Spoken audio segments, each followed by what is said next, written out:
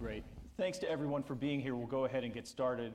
Excuse me. My name's Justin Logan. I'm the Director of Defense and Foreign Policy Studies here at Cato. I'd like to thank the conference departments and the tech and AV folks who I always drive crazy with my harebrained requests about how to run these things. And I'd like to welcome those watching on C-SPAN today. To the extent anybody knows me in Washington, I have a reputation as a little bit of a hater. I've written my fair share of negative book reviews.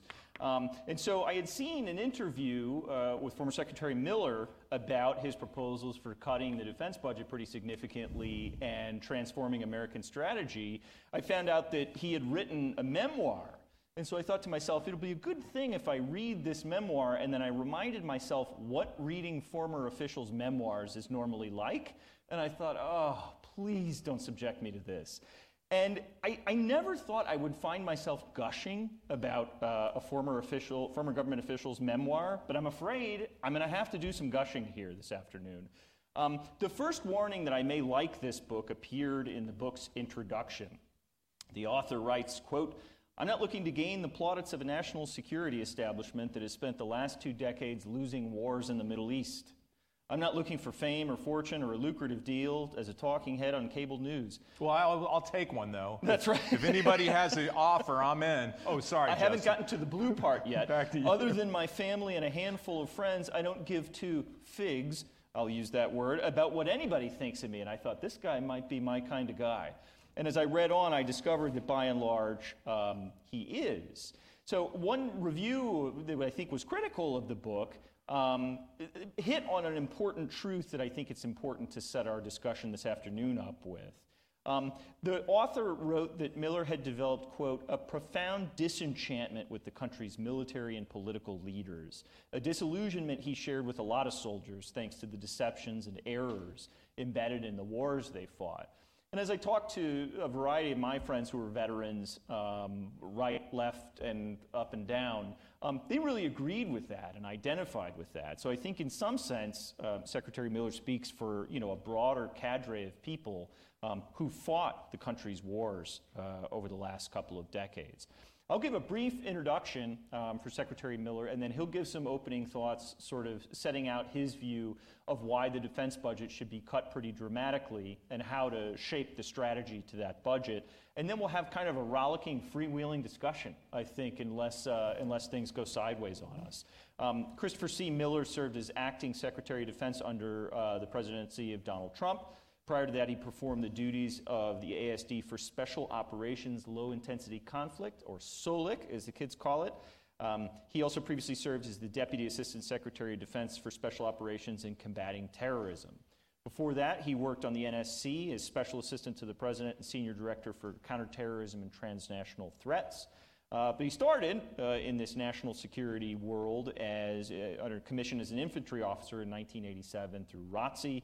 He began his career as an enlisted infantryman in the Army Reserve and also served in the D.C. National Guard as an MP.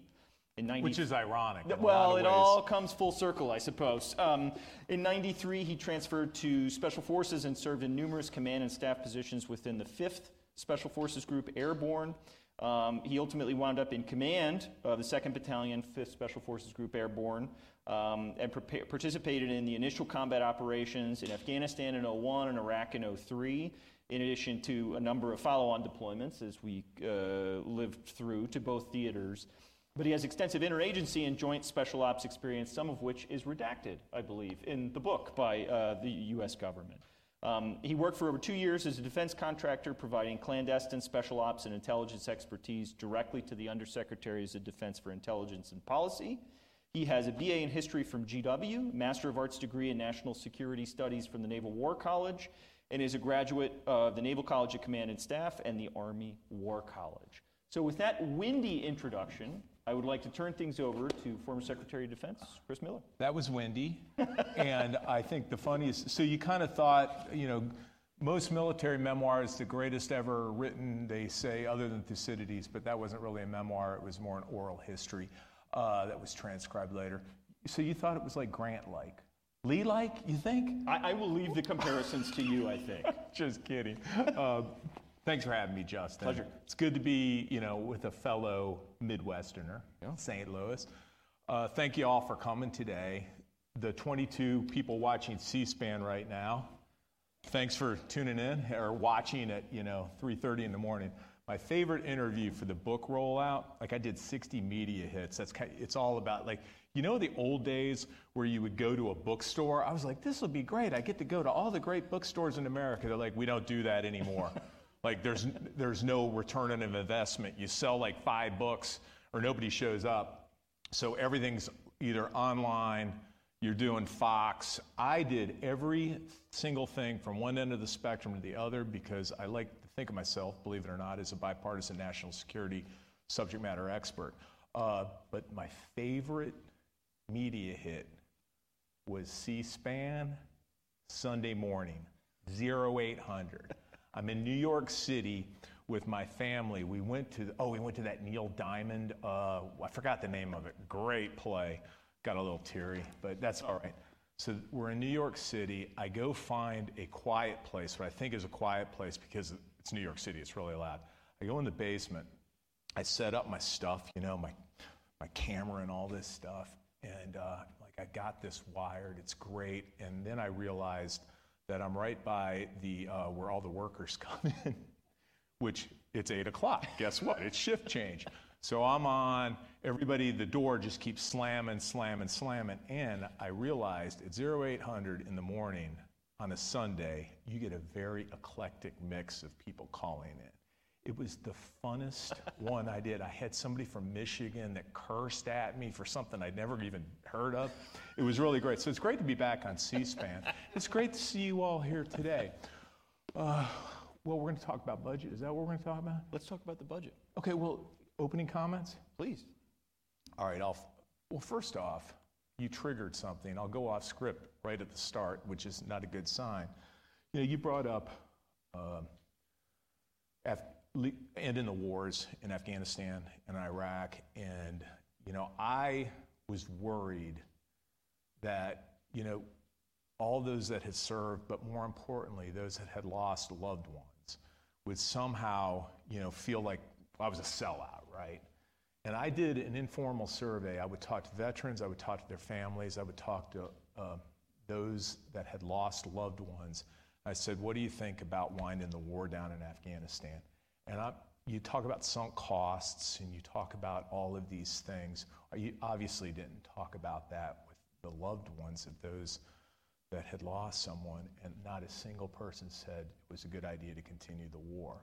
And when I knew that we had that constituency that had served there, had sacrificed, and the sacrifice of some of those that deployed over and over again. They were primarily special operators. They were Navy SEALs. They were Army Green Berets.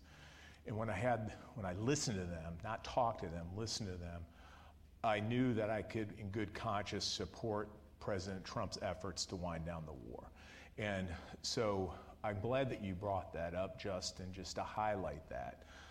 I think the end of the war was absolutely tragic and was mishandled. I've said that publicly, and I'll say that to the day I die. I think it brought discredit on our country, and I probably gave cause to our opponents to do some stuff that we'll probably talk about. But to start off with, I got to tell you, we're going to talk about budget. So I said, thinking okay, I got to do 10 minutes. What do I do? My first experience with the Department of Defense budget. I'm a captain. I've been in the Army about 8 years. I was an Army Green Beret. Army Green Berets, I was a captain, go behind enemy lines, which we did in Afghanistan. I got to do that. It was amazing, such an honor. It's a 12-person team. Then it was 12-man team. Now it's 12-person, which thank goodness. And you have 2 engineers that know how to build stuff and blow stuff up.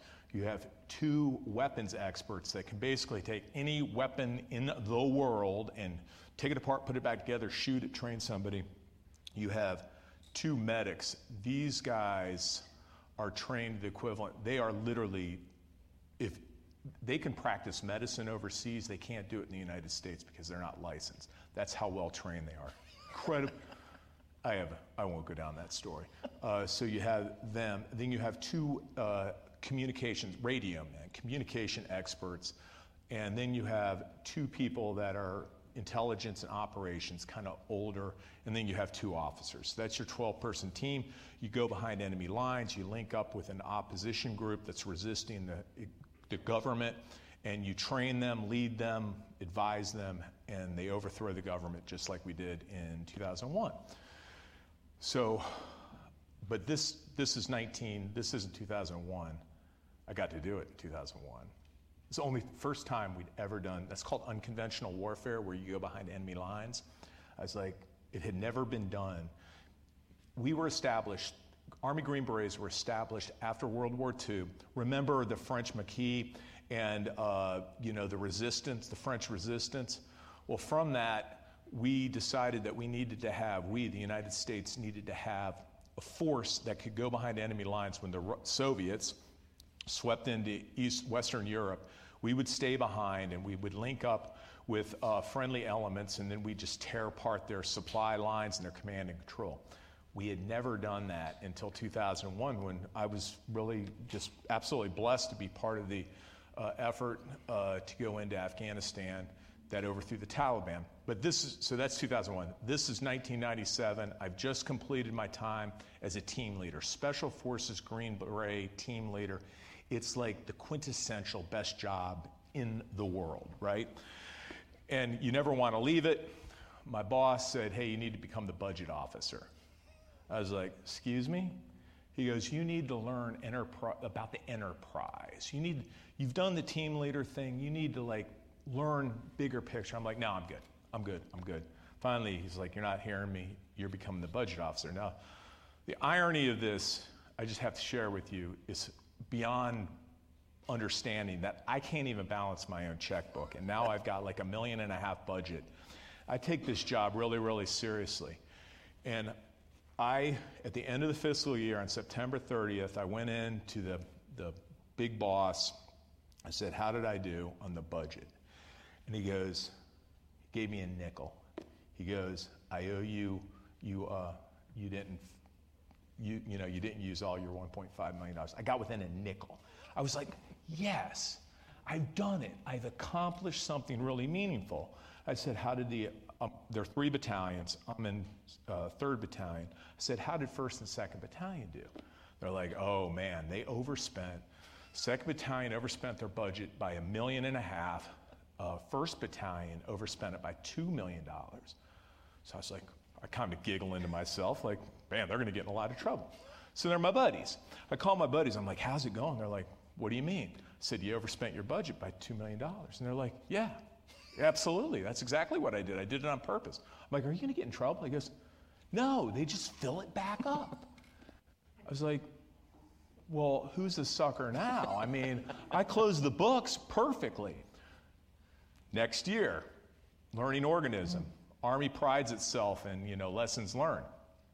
Next year, we go to the National Training Center, Fort Irwin, California. This is the end of the Cold War. Well, the Cold War's been over, but this is the marquee experience. There's no war going on. This is what your whole report card gets graded on. We're going forward with our entire battalion, 400, 500 people. And we go to this place called the Nevada Test Site, which is like a place of unbelievable renown from the Cold War, right? Now, I'm not revealing classified information because I have never been read onto the program, but they built a nuclear-powered plane out there. The problem was when they realized, somebody goes, well, how are we going to protect the pilot? And they said, well, we'll put lead shielding in here. They're like, it became like, a 40-ton plane. Physically could fly, but the mechanics didn't work. They also did a nuclear-powered rocket out there, which I'm not giving up national security secrets because I was never read on to any of this, but when you're at this huge monolithic launch pad where they have spray painted yellow and orange places not to go because it's still radioactive, I deduced that what they were doing was building some sort of nuclear powered. So I just want to be clear that I have no knowledge, I've never been read on, but I think that that's what they were doing. So I'm there. Usually you stay in tents, really austere living. It's the end of the Cold War. The Nevada Test Site they're not doing testing anymore. They're not getting any business. They had built an entire small downtown with basically Holiday Inns everywhere that are empty. And I said, what are those? They're like 450 rooms. They're yours for $5 a day per person. I'm thinking back to my budget from the last year. I said, we're in. So every single person on that deployment got to live in their own room at the Holiday Inn. And when we closed the books out, I left just before, and I'm going to give a name, Paul Chamberlain. He's a 3-star general. He's the budget officer for the Army right now. Great guy. He replaced me. I said, Paul, it's going to get a little sporty towards the end of the fiscal year. Don't worry about it. It's not going to blame it all on me. I overspent by $3 million. And guess what happened to me? I got promoted. So, this is my experience. This is my first experience with defense programming and budgeting. And I think, I look out here, I think a lot of people are like, oh yeah, that makes total sense. And then 2001 happened, and we're at war. So at that time, budget kind of goes out the window a little. You want to give your fighting forces the absolute best material and equipment that they can get. So let's just set that aside. Well, right now, you all know, last year's budget came in at $858 billion. I always say million, and then I'm like, no, billion. $858 billion we came in at last year. I believe if you read, that's commonly regarded as the largest peacetime budget in the history of the United States. Justin, is that right? Come on, you know this stuff, dude. I'm making this up. Peacetime? Yeah. It's close to the top. Early Cold War would have been, in real terms, commensurate. So you get the idea. That's why I love being up here with him. He knows his stuff. I must have been reading Politico or something, and they're not like experts like Cato. You know what I'm saying? So both wars are over, and we're spending more money than we ever have before. And we've created, and I'll just say it because we're going to go there. We created this bogeyman of like, we are not prepared for competition, meaning China. Let's just throw it out there. Who said a conservative is a liberal that's been mugged? Wasn't that like Irving Kristol? Was it Irving Kristol is one of those? Yeah. Buchanan, yeah, one of those. This is when I realized, because I'd always been firmly committed to our national defense, and I didn't really buy into that whole military-industrial complex. I just learned the other day, McCain actually stole my thing because I've changed it. Did I put it in the book? I'm like, it's MAME-C, Military Academic Industrial Congressional Entertainment Complex. Yeah. So you think that works? It doesn't roll right off the tongue. MAME-C? Yeah. Yeah, I know. Let's go with it. That doesn't work. But I was really skeptical of this whole like military-industrial complex thing, McCain Military-Industrial Congressional Complex. But there's really something to it. And I used to get, in closing, really, really angry. I'm glad you didn't do, like I said something so insanely ridiculous one time. I thought it was off the record, but you learn in DC, nothing's off the record. Where I used to get really, really angry with the defense primes. There are 5 major defense contractors right now. And I've actually thought more about it, and I kind of had this epiphany. They're doing exactly what the incentive structure, they have maximized to the nth degree, so I cannot be angry at the defense primes. They're doing exactly what they're incentivized to do. The thing is, that worked. Who remembers the doggone Last Supper, the 1993, Cold War's over, Les Aspin calls in, I think at the time there were 20 defense primes, calls them in and says, hey, when this night's over, there are going to be 5 of you. Figure it out. Because we can no longer afford to be spending so much in defense. And it was the peace dividend in many ways. So we had Goldwater Nichols. We've reorganized our national security. What was that? Probably 40, 50 years ago. We're doing the exact same thing still. And what upsets me now is we're in a fundamentally different place technologically, geostrategically, the nature of war never changes. That's always fear, hatred, loathing. I forgot Clausewitz. I forgot. But the nature of war never changes. But we are transforming how we wage war. And you all know it. It's like we've got microelectronics now, smaller, and it's just much more lethal out there. So here's my issue right now with what we got going on, is we need a reverse Last Supper. We need to break up. We don't need to break them up. That's not the right answer, because politically and economically it's probably impossible. The things that are happening with small industry and small startups is remarkable, but they can't get through the door right now because of the incentive structure. So my thing is we need to embrace the transformative effect of really, really smart people. And they're not all in DC. A lot of them are out in St. Louis, Boise, you pick it, Cedar Rapids, Iowa. So that's kind of where I'm going. The thing with the book is everybody, when you do these press things, only like 4 people actually read the book, thanks. And you can tell within a nanosecond because they get a publicity sheet and one of the things is cut the defense budget in half. And they'll go right there because they've got to get their sound bite, right, for the show that they're on or the podcast. And I'm like, actually the argument's a little bit more nuanced than that, which you picked up on, which is really what I'm talking about, is let's just cut the budget by half. Let's transform the way we think about national security and defense. And let's come up with a new strategic approach. You're a strategist, and there are only like 4 really good strategists in America. Who do you think the best strategists are, Justin? Over to you. Come on. No, if I name anyone, it will slight all the other ones. So I'll renege on that question entirely. There's some good ones out there. Not many in D.C. I know. Why is that? Well, that's a whole other forum. All right. So that's the thesis of my book. Really, the thesis is accountability as well. I get so upset, like we have lost 2 wars, and people still get promoted. And, I'm sorry, I'm like a quasi wannabe historian, but if you're a military person, you read a lot, and you read about Marshall, and of course the defining event of the United States military, Civil War and World War II. And Marshall would be like keeping scorecard. Okay, I've got 6, I think he had like 68 generals. Now we have how many, like 500?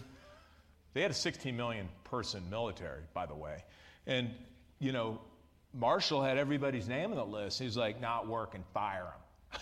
Like, failed in crossing the Salerno or whatever, that river was a Rapidian, or I pronounced it wrong. It'll be great. That'll be meme-worthy, like you pronounce, the guy doesn't know how to pronounce the river. But, and there was accountability, right? And the thing that has really frustrated me, and you brought it up, is the fact that we have not drawn on these experiences. I was trained it was embedded in me about after-action reviews and lessons learned. Always try to improve your performance. People out here are nodding their head going, remember those after-action reviews? It was Maoist self-criticism sessions, wasn't it?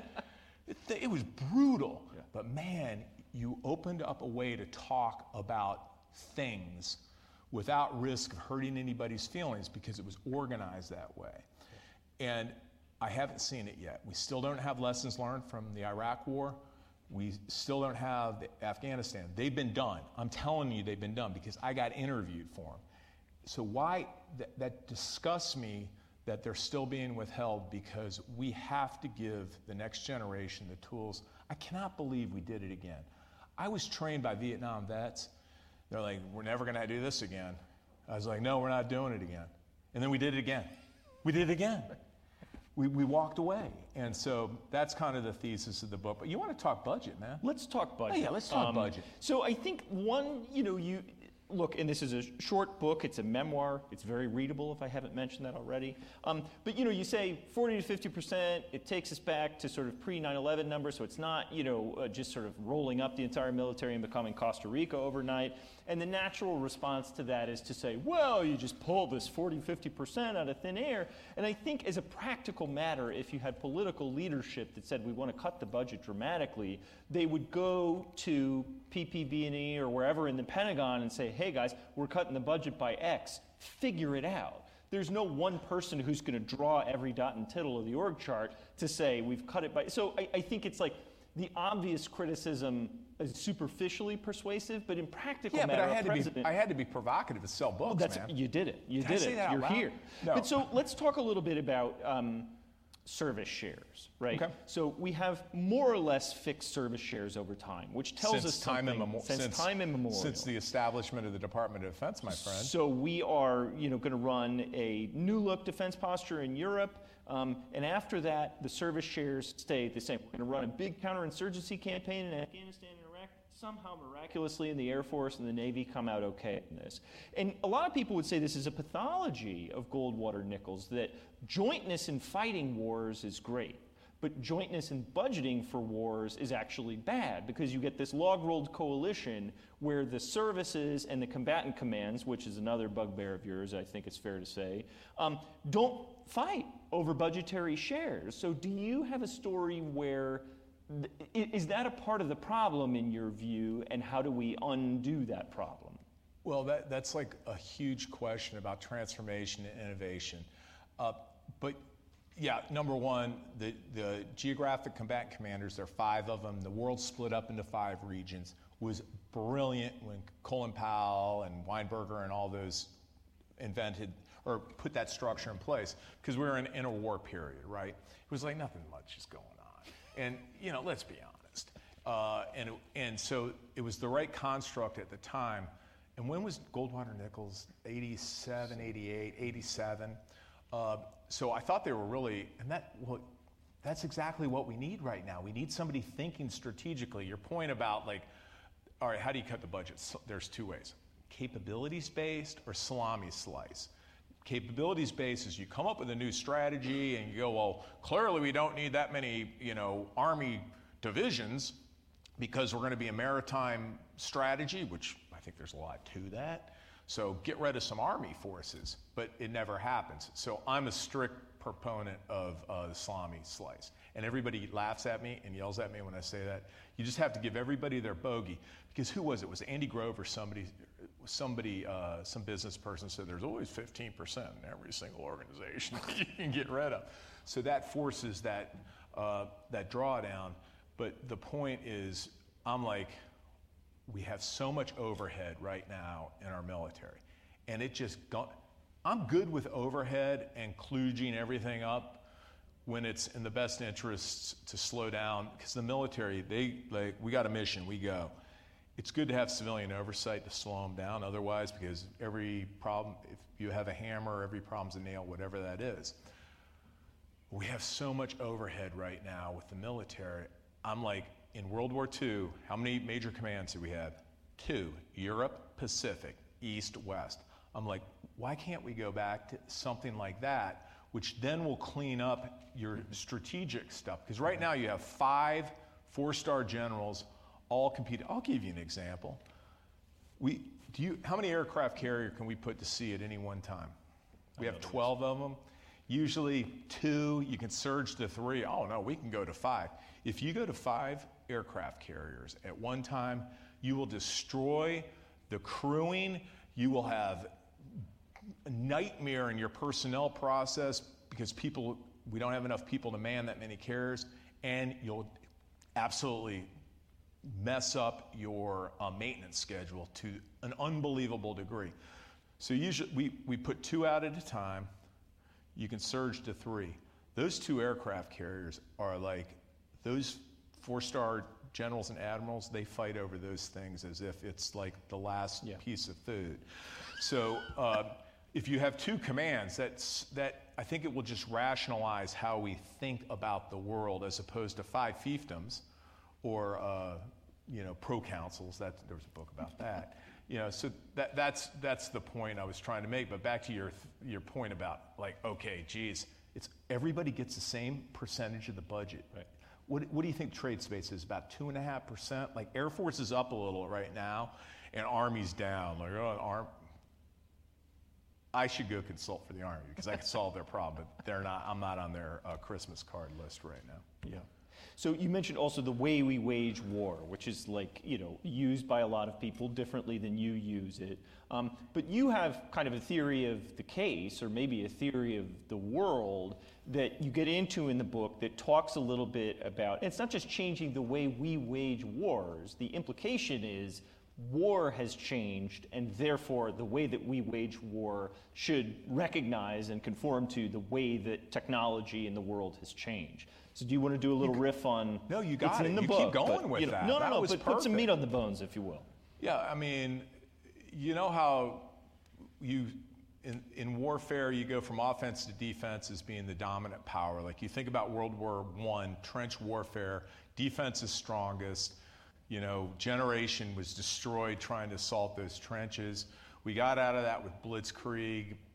In World War II, where it became maneuver, they started using radios, artillery, aircraft, etc. So they reestablished mobility. Offensive was the key, which kind of continued for quite a while. We mastered it. The United States way of war has absolutely mastered maneuver warfare, which is like fires, precision, move to put your enemy. They call it on the horns of a dilemma. So they never know what's going to happen. My supposition right now is that we are in the midst of a not transformation, but we're changing back to the power of the defense. What we're seeing, and you see it in Ukraine right now, right? Like if you're flying a manned aircraft over Ukraine right now, you better be at 25,000 feet because you're not going to be effective down low because of the prevalence of shoulder-launched, man pads, anti-aircraft missiles, which are the benefit of microelectronics and circuitry. You also see, what have we seen in Ukraine? Like all those tanks, you remember that line of tanks? And just small little hunter-killer teams just went zipping around and pickup trucks with man-portable. Well, they're not just man. I say that generically because there were a lot of women out there on hunter-killer teams that would then sneak up, maneuver around, and kill tanks. So what we're seeing right now is a reversion back to the power of the defense. So yeah, go ahead. But is that a function of technology and warfare changing, or the unique pathologies of the Russian military declining for reasons that remain unclear to me to fight with combined arms in the opening phase of the war? If I was an AH-64 Apache helicopter pilot, which is that's a great attack helicopter for killing tanks. The last time we did the deep attack was the end-all, be-all of the Cold War. We built these incredible weapon systems. You talked about design of forces. Remember, we came out of Vietnam and there were these genius people, Depew and a whole bunch of people came up with this thing called Airland Battle Doctrine, and they said, we're going to come up with a way to fight, and then you figure out the weapon systems. You know what we're doing right now? You know what the Army's strategy is right now? We have 24 key procurement programs. That's not a strategy. That's an acquisition approach, right? I mean, you can argue with me, and Christine Wormuth, Secretary Wormuth, can come yell at me, and I wish she would, but she doesn't call me on this, and nor does Chief of Staff of the Army, McConville. But the point I'm trying to make on that is, that's the way you should construct your forces, not by we want a lot of these and then make your strategy match it. But the point I was trying to make, which you triggered me off into my Depew transformation of warfare thing, where was I going with it? Russian tank column that got picked off by AH-64. So AH-64 was, the whole idea was the deep strike into the Russian second echelon with these Apaches. We did it one night in Iraq. Anybody there for that night? We got our butts handed to us. And you know how we got our butts handed to us? Dudes on cell phones were calling up because we're going up the river valley. They're just calling forward. They're like, hey, huge flight of helicopters. And everybody with their AK-47 just came out in their porch and just started shooting towards them. We lost 3 or 4 helicopters that night. I think only 1 helicopter came back undamaged. That's the example I'm trying to give. If I got you like, oh, the Russians stink. Yeah, obviously. Well, let's talk about intel. Like, oh my gosh, the Russians are 10 feet tall. I mean, holy cow, they got stomped. I mean, back to China. Yeah. Well, we're not going back to China. We're going to China because I wonder if we're doing the same thing with the Chinese, elevating them into this like 10-foot tall enemy that we had done for the Russians. Mm-hmm. The point, though, is aerial assault is no longer effective. Large-scale maneuvering with large tanks that can be seen by even rudimentary optics and radars can be destroyed very easily. So my thing is irregular warfare. My thing is, like, particularly when we're dealing with a totalitarian regime, an authoritarian regime, is cyber, psychological operations, information operations, unconventional warfare, the populations that are disgruntled, getting them riled up. Those are the tools, I think, and unmanned is the way to go. So that's what I'm trying to say with the changing nature, transformation of warfare. I've been bogarting the questions here, so I will democratize this a little bit we have a microphone that'll go around a little bit. If the microphone comes to you, please identify yourself, ask a terse question. And I'll be quick. We'll get in and out. I know I won't Miller know, will be man. quick. Like, we got a Shark Tank this. I got to be quicker. I know, Shark Tank is, oh yeah. You can also ask questions online, either at the bottom of the website on which you're watching or using the hashtag CatoFP. Let's start off with, on a light note, from Laura, who asks, somehow via the internet, where did Mr. Miller buy his socks? Laughing emoji. So, I was at Sierra Space today. I went into the belly of the beast. It's a huge trade show for the military. I think these are Air Force socks, so I was like, I might as well, like, hey, unconventional warfare, special forces are all about, like, building rapport with the host nation. So I was like, I got to go in there with something that I could say, I'm one of you. This is your own information operation. Yeah, this is a very rudimentary information operation. Yeah, there it is. Let's bring it to the meat space here. Who do we have back there? No, right. I don't see it. Right there. There's a microphone that can go. Oh, you have one already. Look at me. Can you hear me? Thanks. I'm Andrew Thornburg with the Epoch Times. I actually wanted to connect 2 of the points you had, one about sort of evolving the doctrine past maneuver warfare, and the other about the question of, is intelligence sort of magnifying the China threat larger than it should be?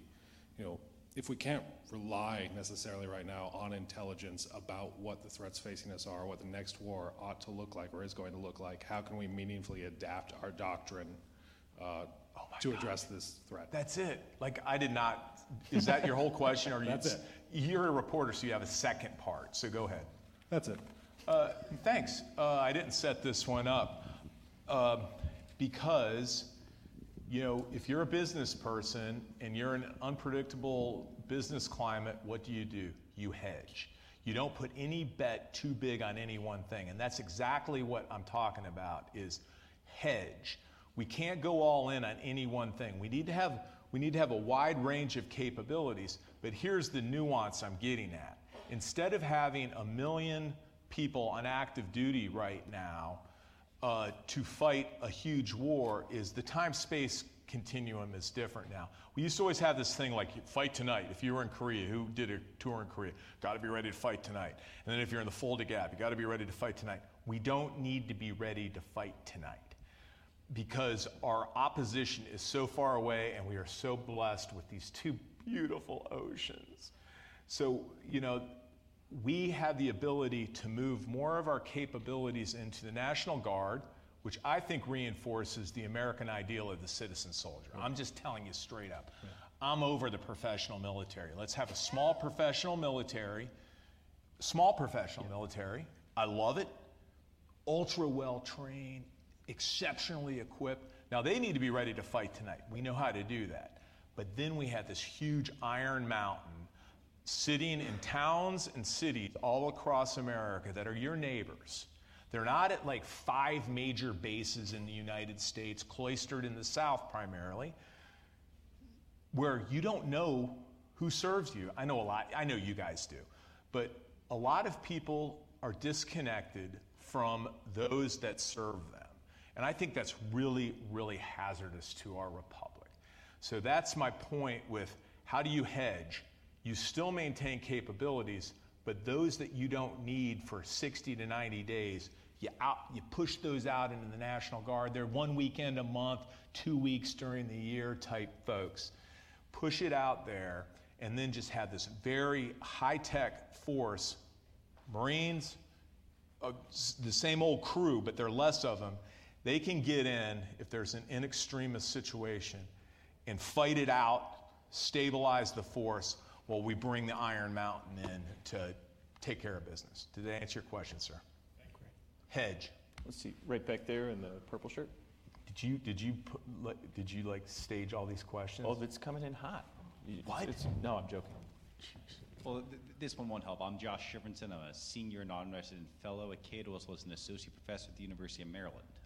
2 points. First, thank you for mentioning DePuy. Whenever we talk about active defense and air-land battle, it's an awesome day. Thanks for remembering. No, because it's important. Totally, and Don Starry too, for that matter. I met him. It was bucket list stuff when I was younger. Amazing guy. To be talked about offline, no doubt. My question, though, when we talk about strategy, we talk about ends, tools, and techniques. We talked about tools and techniques today. I'd like to push you a little bit on the objectives, on the ends.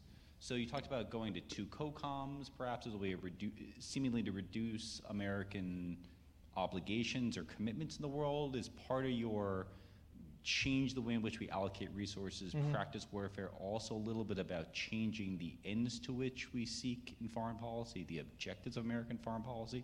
Could you talk about kind of the objective side of this equation? This is why I hate coming to Cato, because you get really good questions. I just like the superficial ones that they read off of the doggone publicity sheet. And I'm like, because ends, ways, and means, and I've done so much with that, and I still kind of get hit and miss on it. But ultimately, I think it really is, because ultimately we're talking about grand strategy, right? And, that's where I was a fervent internationalist growing up. That's why I was like the Irving Kristol line. I was like, we got to be out there. And then, fighting these 2 wars, doing a lot of other stuff out there, and realizing that oftentimes our presence was reducing our security. And that's not some apologetic thing. Back to our hedging question, right now where the world is unstable and there's so much stuff going on, China's rising. We heard about that about Japan in 1980. Remember that one? Like, oh my gosh. Do you remember, I loved watching we only had 3 news channels then, and every night there would be a bunch of auto workers in Detroit, smashing a Nissan, and because the Japanese were going to overtake us, and because we were a falling power. The point is, I believe from the grand strategy perspective right now, where everything is unstable, there's so much going on in the world, economically, politically, geostrategically. Let's just come home for a bit. Let's just come home for a bit. Now, I could become a fervent internationalist tomorrow. That's what I get upset about, frankly, with a lot of the strategic discussions, is you have to be one school. You're either this or that. Well, if you're a true strategist, you're looking at the world situation, what your ends, ways, means are. My thing right now is I think we have an opportunity to come home, rethink, retool, rearm, reinvest, rethink. Did I already say rethink? I think so. I said it twice? It's all right. We can look at the tape after. Let it roll. And during this kind of, how do you pronounce it? Is it interregnum? Yeah. Or I've been saying it wrong. No, I always read stuff, It's and Latin. then I say something, and my wife's like, that's not how you pronounce it. I'm like, I've never heard it pronounced. Okay, so I'm always embarrassed when interregnum. During the interregnum, let's go ahead and think about things a little differently and transform across the board. I think we need to transform our government writ large, not just defense, but I had to keep it within the realm of here. So that's my point, is we need to take a neo-isolationist stand right now and reduce our commitments overseas. I think we were strategically overextended. Bring it home, think about this, and the American people ultimately have a vote too. And I think the American people right now, it seems to be we're getting in this weird place, we're getting back to like 1930s, you know, where a lot of people agree that it's time to focus inward for a bit and get our libraries back up to speed. You guys have nice libraries here, so you guys work on some education, retool our economy, et cetera, et cetera. But the idea there implicitly, strategists. No. If you say it's time to come home, the interregnum, retool, is that there's no 10-foot tall adversary at the gates that we need to be preparing tonight, as it were, to fight. That your view is that we have a cushion, a window to do that retooling. My belief is that authoritarian, totalitarian governments fear one thing: popular discontent and popular uprising. And when we present what leadership there needs, is they need a bogeyman, they need an enemy, a common enemy that they can use to control their population, say this is why we need to stay in power, because they, the British, the French, the Americans, are threatening our way of life. So my point is, the thing that they fear most is not fleets of aircraft carriers, tanks, expeditionary logistics. They fear information. And that's one of the key components of regular warfare, is information warfare.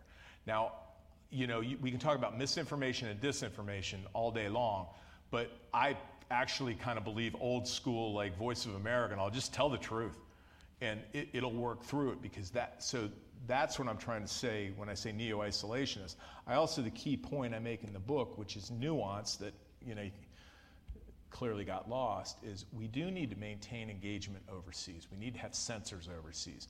We need to have our intelligence professionals overseas, many more of them. We need to have small special operations elements overseas. They're sensors. They're picking up, like, wow, some crazy stuff's about to happen in Malaysia. We've got a huge Chinese fishing fleet coming down. The Malaysians are getting a little wobbly, thinking they're going to go ahead and, and then they can call forward capabilities, discrete capabilities from the United States. So we don't need to be forward deployed, is my point. We can pull those in if we have a good sensor grid out there. Good. We've got a couple questions online. We'll go to I'm just running out the clock, man. We're running out the clock. That's fine. One from Anonymous about auditing the Pentagon. Yeah, man, I'm all in. And another, well, there's the answer to that. And another from Frank Tedeschi, who asked a couple of questions about concentration of defense contractors. You mentioned the Last Supper, leveling the playing field for startups, smaller and mid-sized companies that get crushed by the big guys. What about this big guys versus little guys dilemma? Shouldn't we expect the Department of Defense to be audited? I mean, come on. Is that asking too much? Apparently so. So I was extremely fortunate to work with a brilliant civil servant. David Norquist was the Deputy Secretary of Defense. He was committed, and his brother, of course, is the tax guy. I forgot what he has set up, but I know David. And he was committed to getting a clean, they call it a clean audit, out of the Department of Defense. He actually put the work into it. We had to spend some money to get the correct tools in there. It can be done. Why shouldn't it be done? It's your money. It's $858 billion a year. I think you should know where your money's going. Call me crazy. And then back to our original comment. If we decide now we know where it all is going, and clearly we need more, I'm open for the discussion at that point. So why can't we do auditability? This administration has failed. It's completely reversed our efforts to get a clean audit of the Department of Defense. The second question was, John McCain tried to. There's a school of thought the only way that you can transform the Department of Defense is through procurement and acquisition. I think there are other ways, but I think it's a huge part of it. And you heard me rant earlier about how these small, innovative companies, many of you have friends, sons, daughters working in these, that are just doing incredible work, but they can't get a leg up and they can't get in the door. Because if you're responsible for a large contract, I'm the contracting officer, right? Right now, the incentive, if this whole thing goes wrong, guess what happens? You're not going to get fired. You're working for the government, for heaven's sakes. But let's be honest, like, you're going to get fired. You're going to end up in jail. No, you're really not. But you're not going to have opportunities. We'll just put it that way. So you're absolutely going to go to a prime where you know, like, you never get fired. When your boss comes in and says, wow, that contract went over 120% over, you're like, I was working with, I'm not going to give a name because somebody will run me over with a black SUV when I walk out of here. One of the major primes, you're never going to get in trouble for that.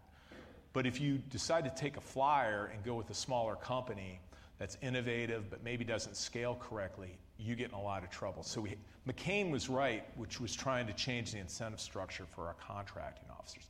There's some efforts out there to do that, but the primes are going to fight to the death. Rightfully so. I'm not bad-mouthing them. That's the incentive structure. So I think there's ways to incentivize smaller businesses, tech startups that normally wouldn't work with the government that kind of want to, but they're like, what? I don't have the resources. It seems impossible. It does. Yeah. The other, let me go to, all right, gentleman with the microphone right here. It should be on. You can just go ahead. Oh, okay. Sorry. I have a two-pronged question. The first part is that we outsourced almost everything. Intelligence, foreign service, ethics even. Right now we are out, and military is also outsourced. My question is that when you outsource your military, you need an enemy to use that military for. We remember a lot of times when Margaret Albright was saying, what do you have this big army for? And do we need enemy outside?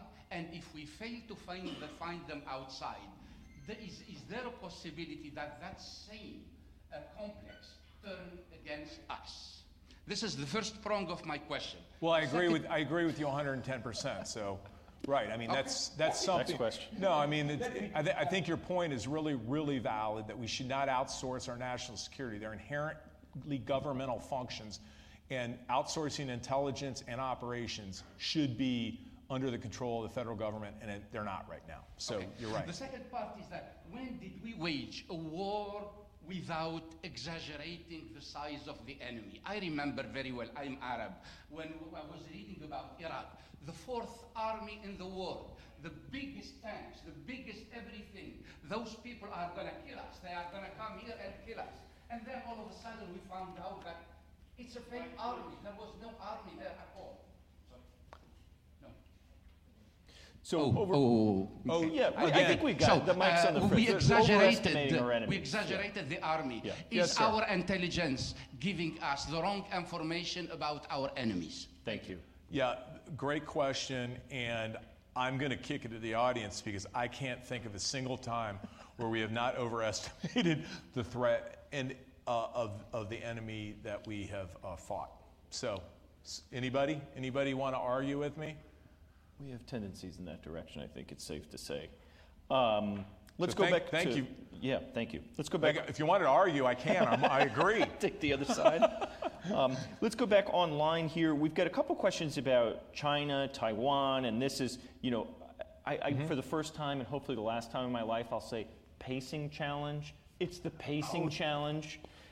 They got to you, Justin. No, I'm joking. Justin. But there is that is driving a lot of the discussion about. We've sort of just silently gone away from the idea that terrorism is driving the defense budget in important ways. We haven't said, oh yeah, we were wrong about how to fight terrorism. We were wrong about how dangerous terrorism was. And I think you talk in the book about trying to wind this thing down because it's manageable at a kind of peacetime level of effort. With some small tactical exceptions here and there.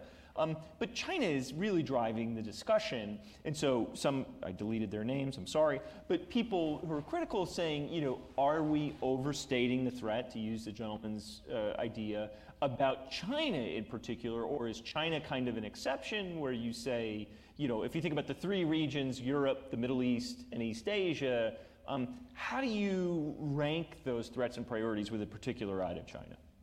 I know the one thing we will get wrong is we will mispredict the next major conflict. That's the only thing I know. Back to your point, or more kind of. So with China, Who was it, like, don't ever fight a land war in Asia? Was that MacArthur? That's No, long-standing. No, who, or was it Truman? Yeah. Princess Di. Princess Bride, the movie. Yeah, I mean, like, if we ever get in a land war in Asia again, shame on us. That would be so astrategic. Hey, could happen. Yeah, so I got to tell you, that Taiwan thing, I'm obviously concerned about it. We all should be concerned about it. You know, people should not be subjected to totalitarian, authoritarian regimes imposing their will. I think we all can agree on that. We can be realist, we can be whatever you want.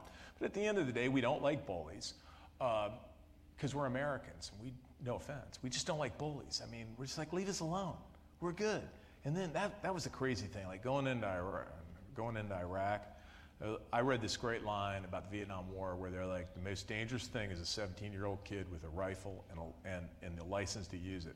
I saw that. I'm like, just don't mess with us. Like, we go berserker. So, but I was just like frequency hopping there for a moment. You talked about Taiwan. Absolutely a threat. I believe will play right into the Chinese hands. Remember, everybody, a lot of people made fun of Reagan with Star Wars and belittled him. And really, some great strategists go, what's our competitive advantage? It's our technology and it's our economic strength. Let's bankrupt the Soviet Union. And that, I think, a lot of those techniques were to goad the Soviets into spending money they didn't have, and I think it worked. Some people are still arguing about whether that's valid. I'm concerned the Chinese are doing the exact same thing to us right now. That they're like, oh yeah, you need to build more $14 billion aircraft carrier groups. Oh, you need to build a lot more F-35s. $1.5 trillion over the life of the program, largest procurement program in the history of the world. I said the world. That includes the Roman road networks in Europe. So I think they're goading us, and we're just taking well, holy cow, hypersonic missiles. They've got them and we don't. We gotta build a whole bunch of hypersonics. I believe with the Chinese threat that the way to approach that is a very subtle and indirect approach. I talked about irregular warfare. I think the tools that we can use to influence, bottom line, diplomacy, information, military, economic. Those are the 4 tools that we have when we align our strategy, ends, ways, means. Let's go ahead and use a little more E, and let's go ahead and use a little more I, and let's go ahead and use a little more D, diplomacy, information, and economics. And let's back off a little on the military for a while because we have time. If we're wrong, we can spin things up. That is a good note on which to conclude. One question that came in online is, what is the name of the book? Is it available on Amazon? It's, I was about to say Citizen Secretary. Soldier Secretary, citizen also.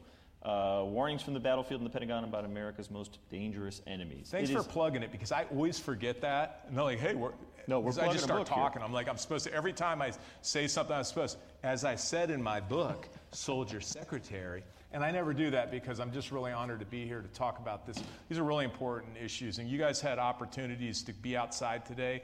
It's lovely out. Thanks for taking the time to come. And I'm here if you want to come yell at me after. We're here. We have cheese and wine and beer afterwards. And I'd like to thank all the audience, both in person and online, for attending. Thank you very much. Justin, thanks. Thank you. Appreciate it so much. It was great.